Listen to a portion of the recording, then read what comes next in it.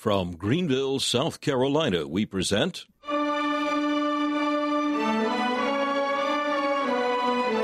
Let the Bible Speak.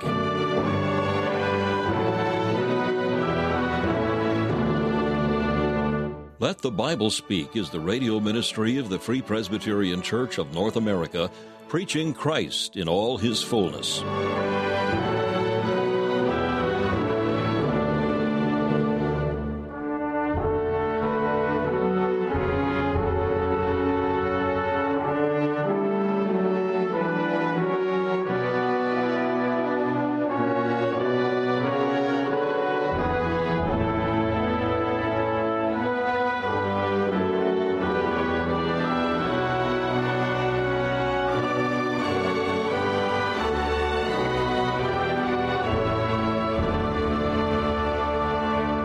We're delighted that you have joined us for another broadcast of Let the Bible Speak, featuring messages preached by Dr. Alan Cairns, founder of Let the Bible Speak Radio Ministries. Currently, Dr. Cairns is bringing a series of studies in the earthly life and ministry of the Lord Jesus Christ, messages that focus on the Savior himself, as revealed in his teaching and miracles, his atoning death on the cross, and his glorious resurrection. We'll hear from Dr. Cairns in just a few minutes.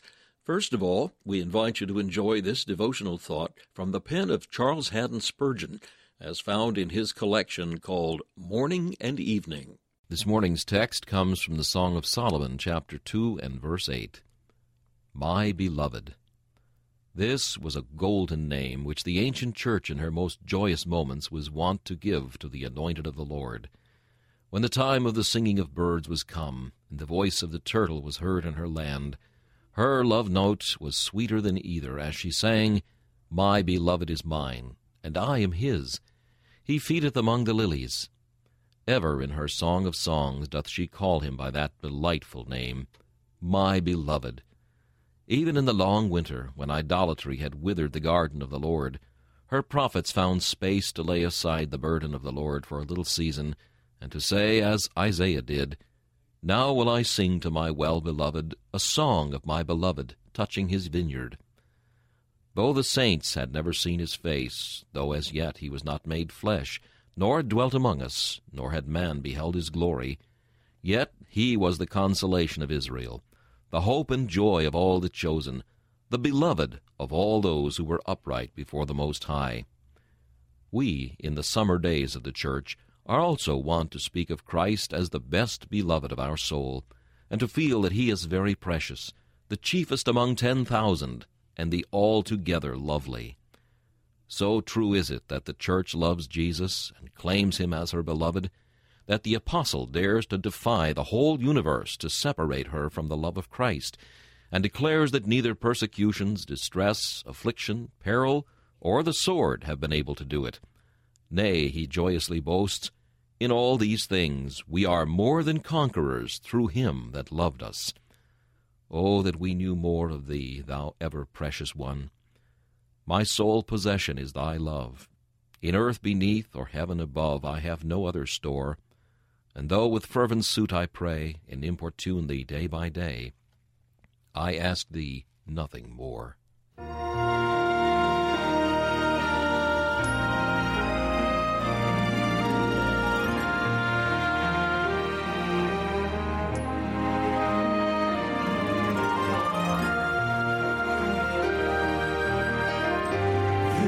This is my song.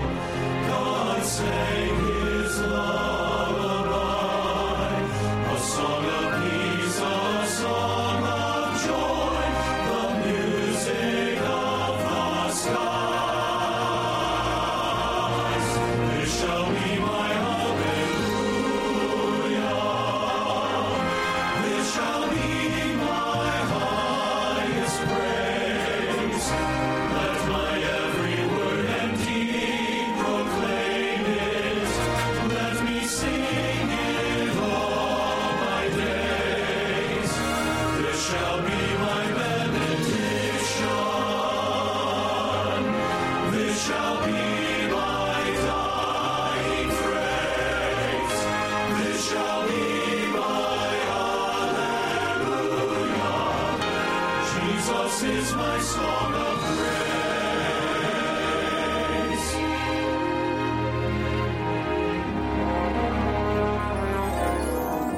From the golden streets of heaven to the shores of Galilee came a love song for all people, the music of eternity.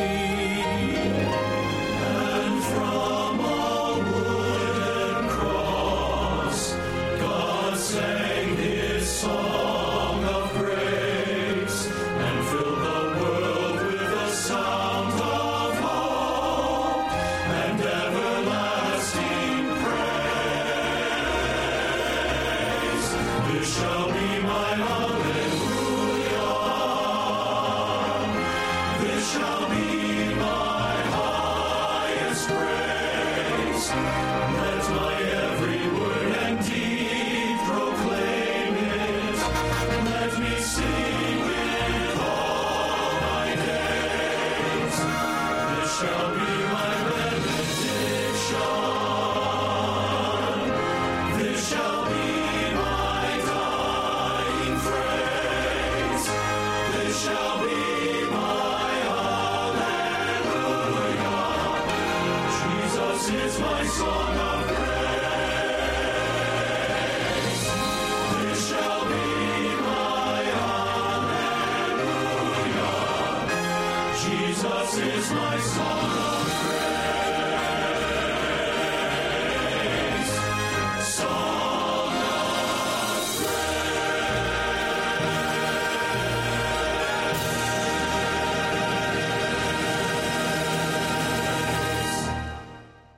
In the midst of this increasingly secularized and materialistic society, multitudes of men, women, and young people seem to have forgotten that they have immortal souls, and that one day they must stand before a holy God and face the ultimate judgment. Despite every effort to banish the reality of death from the mind, the Word of God declares it is appointed unto men once to die, and after this the judgment. How can a person be ready for that awful day? Is there a way to face God without fear? The great 19th century preacher Charles Haddon Spurgeon answered this question in a powerful sermon entitled, Preparing to Meet God. Let the Bible Speak now offers a booklet published by the Trinitarian Bible Society, which contains this vital message under the title, Preparing to Meet God. In addition to the sermon text, the publication contains a brief biographical sketch of Spurgeon's life, as well as a schedule for reading the Bible through in a year, all contained in an attractive, conveniently sized booklet. To obtain your copy, simply email info@faithfpc.org. That's info@faithfpc.org. If you wish, you may call us at 864-244-2408. That's 864-244-2408. If you prefer regular mail, you may simply write Let the Bible Speak, 1207 Haywood Road, Greenville, South Carolina, 29615. That's Let the Bible Speak, 1207 Haywood Road, Greenville, South Carolina, 29615. Just ask for your copy of Preparing to Meet God, and we'll be happy to provide it.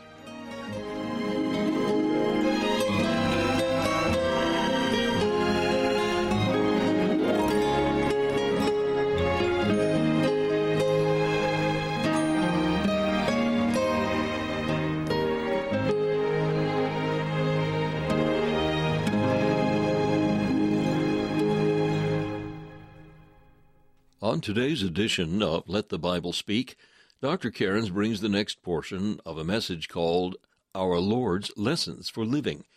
Matthew chapters 17 and 18 contain a number of seemingly unconnected incidents from which Christ taught the disciples some important life lessons. First, in the matter of the temple tax, the Lord Jesus paid something he did not owe, partly to avoid giving offense. Rather than insisting on his rights, he provided us with a lesson of selflessness. The second lesson involves humility. Christ had just told the disciples that he was going to Jerusalem to be crucified, buried, and to rise again. Yet all the disciples could do was to argue about who would be greatest in the kingdom. Only those with a childlike faith will enter the kingdom. When James and John wanted to forbid a man from casting out demons in Christ's name, Lord Jesus warned them against having a narrow sectarian spirit. The passage also contains a powerful admonition about forgiveness. Now Dr. Cairns will bring the next portion of this message, Our Lord's Lessons for Living. I read a parable. Maybe an allegory is more like it. It goes way back for many. It's supposed to be a fairly ancient story. The angels of heaven were greatly impressed by the sanctity of this very holy man on earth.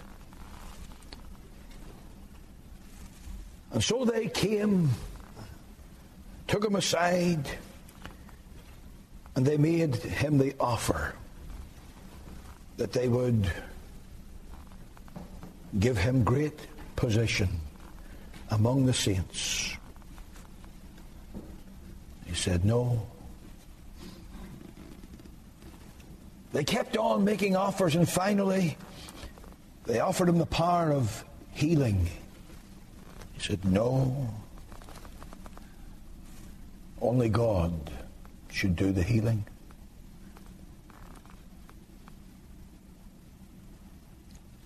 Then they gave him the offer of being able to convert, bring to repentance whom he would.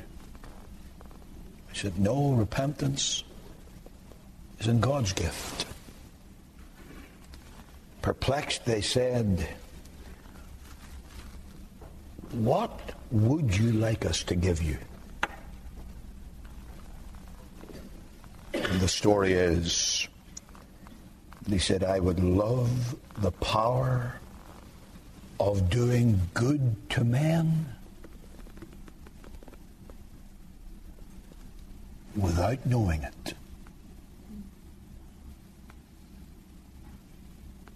Think that through. Think it through.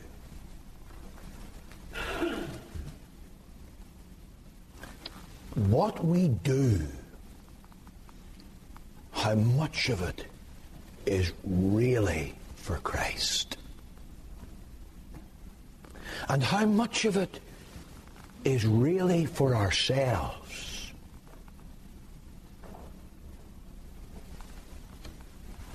We appear humble, and we're proud of it. Among our ministers, we have this constant banter when we mock each other's humility. And you've heard, no doubt, from many of our men, the book that they will always claim someone else wrote.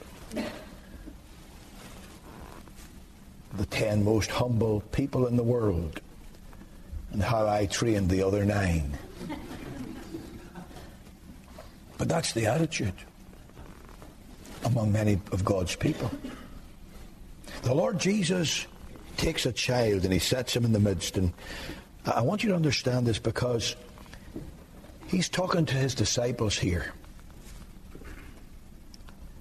And he turns this into a sermon on going to heaven and going to hell. There's a message for me as a preacher, and for every other preacher. You take nothing for granted. Here are his professed disciples. Now, he knows who's genuinely his disciple and who's not, and yet he still talks this way. And he says, look, there's a child, except you are converted.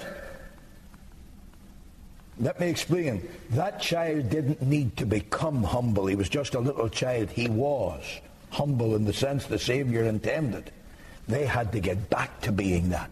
That's what he's meaning. Unless you be converted and become as little children, you shall not enter into the kingdom. You're talking about who's going to be top dog in the kingdom.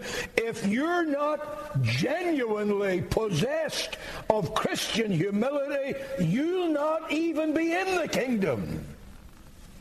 Later on, he talks about cutting off hands or feet or taking out your eyes. What he's saying is, whatever it costs to escape hell, pay it. Whatever it costs to get to heaven, make sure you're getting there. You can't be saved by what you pay. But let me tell you, what the old skeptic Thomas Huxley said has an element of truth. It doesn't take much of a man to be a Christian, but it takes all there is of him. So it does. The Lord Jesus sets this child in the midst and says, this is what you've got to be. And after, by the way, after these opening verses, that little child fades into the background. No doubt children are still involved, but he's from that point on talking about the real children, his disciples who believe in him. They are the little ones. They are the children. That's who he's talking about. You see, the lowliness of a child is seen in that it allows itself to be taught, to be guided, to be led, to be cared for. This little child came when Jesus called. It sat on his lap. It was docile in his hand. It was ready for his will. It was just content to be in the arms of the Savior. It was not worried about what the world was thinking of its position. He said, that's the way you've got to be.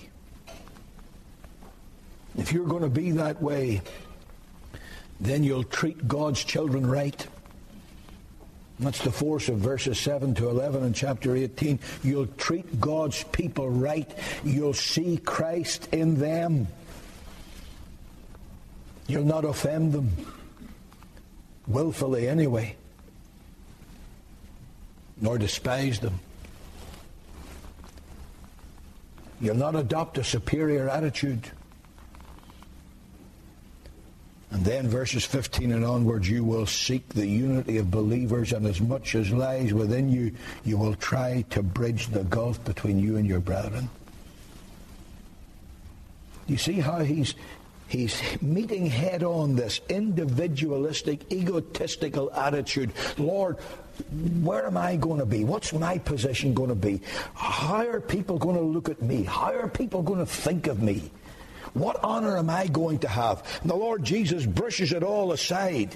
And he says, you've got to have this childlike attitude of commitment and trust in me. Where instead of pushing yourself, you'll actually be living in unity with your brethren. When you turn over to Luke, you'll find that at this time, a couple of things were going on. I have mentioned them already. And this is at this time what was happening, though Matthew doesn't record it. When John says, Lord, there's a man casting out devils, and he's not of us. Stop him. And again, this is one of those things where the more things change, the more they stay the same. This is the sect, Dr. Paisley called this the sect of the Usites. Not the Hussites, the Usites. They're not of us. You know, we're not told anything about this man. I know the Lord Jesus knew what was going on. He couldn't have failed to. It may well have been that this was one of those people whom Jesus had personally healed. Might well have been that this was a man who was so deeply in debt to the Lord Jesus that he had gone out and he was seeking to spread the name and the authority of Christ. I do know that he was not a mocker, he was not an opponent, he was not an enemy, he was not seeking to subvert the work of God, but to help the cause of Christ. That's not good enough for some people, you know. They're not of us. Oh, they may be of Christ, but they're not of us.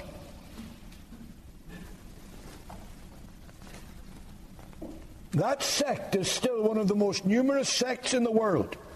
I believe, because the Bible teaches, I believe in biblical separation, but biblical separation is one thing, bigoted isolation is another thing. And it has no place in the work of God. Then James and John wanted to destroy a whole village of the Samaritans. A whole village. Wipe them out, burn them up, send them to hell. Isn't it strange? Isn't it strange that Bible-believing Christians can so glibly, so blithely, let's be honest, so joyfully condemn immortal souls to hell?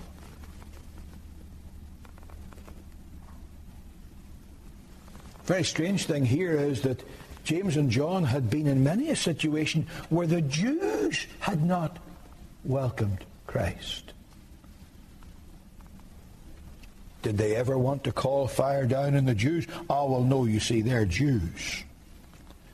You see, this was an exercise, not for the glory of Christ, but this was an exercise of national Jewish prejudice, and it was using the gospel as a cover of their bitter hatred of the Samaritans.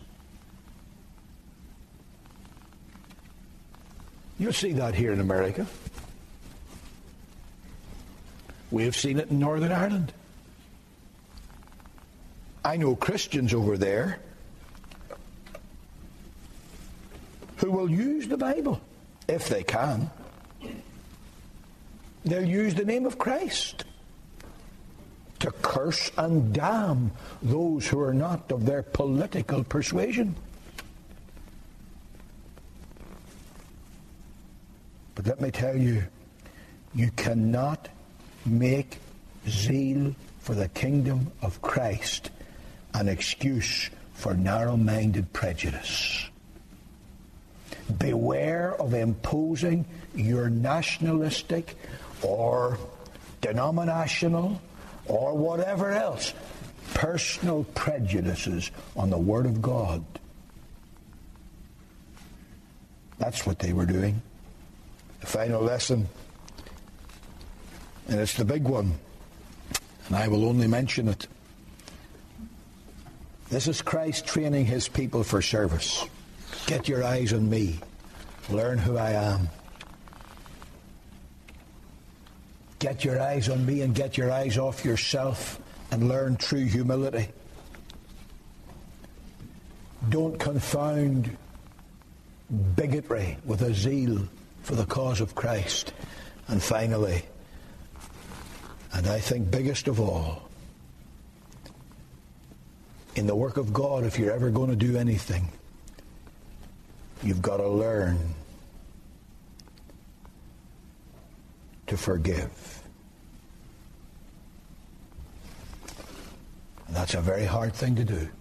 Peter says, my brother offends me, sins against me. Will I forgive him? How many times? Will I forgive him?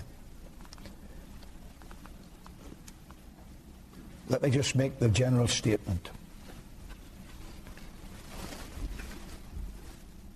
Forgiveness for a Christian is not an option.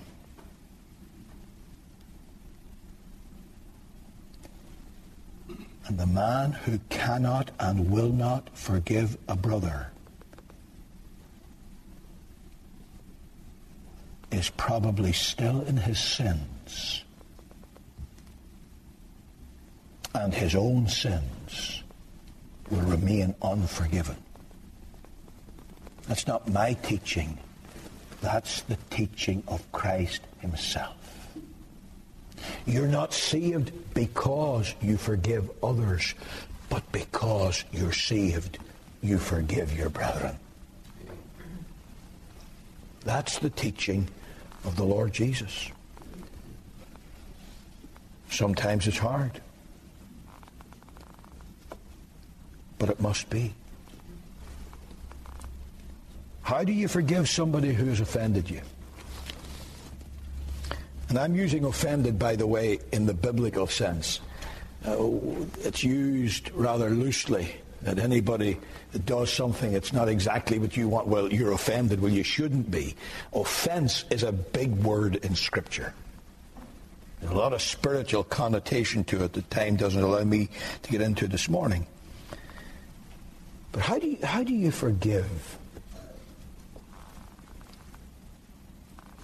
Well, a couple of things. Ephesians 4:32. Remember what the Lord has done for you. Remember what Christ has done for you. And then treat others as he has treated you.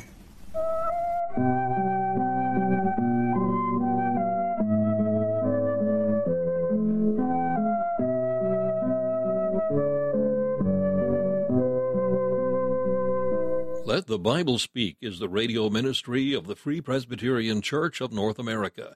Founded by Dr. Alan Cairns, Let the Bible Speak is also heard in many parts of the world through the international radio outreach of Let the Bible Speak, produced in Northern Ireland. The Free Presbyterian Church stands without apology for the absolute inerrancy of the Bible, emphasizing preaching that centers on the person and work of the Lord Jesus Christ, and is militant in its stand against the ecumenical apostasy and the efforts of the world to infiltrate the church. For further information about the Free Presbyterian Church, you may email info@faithfpc.org.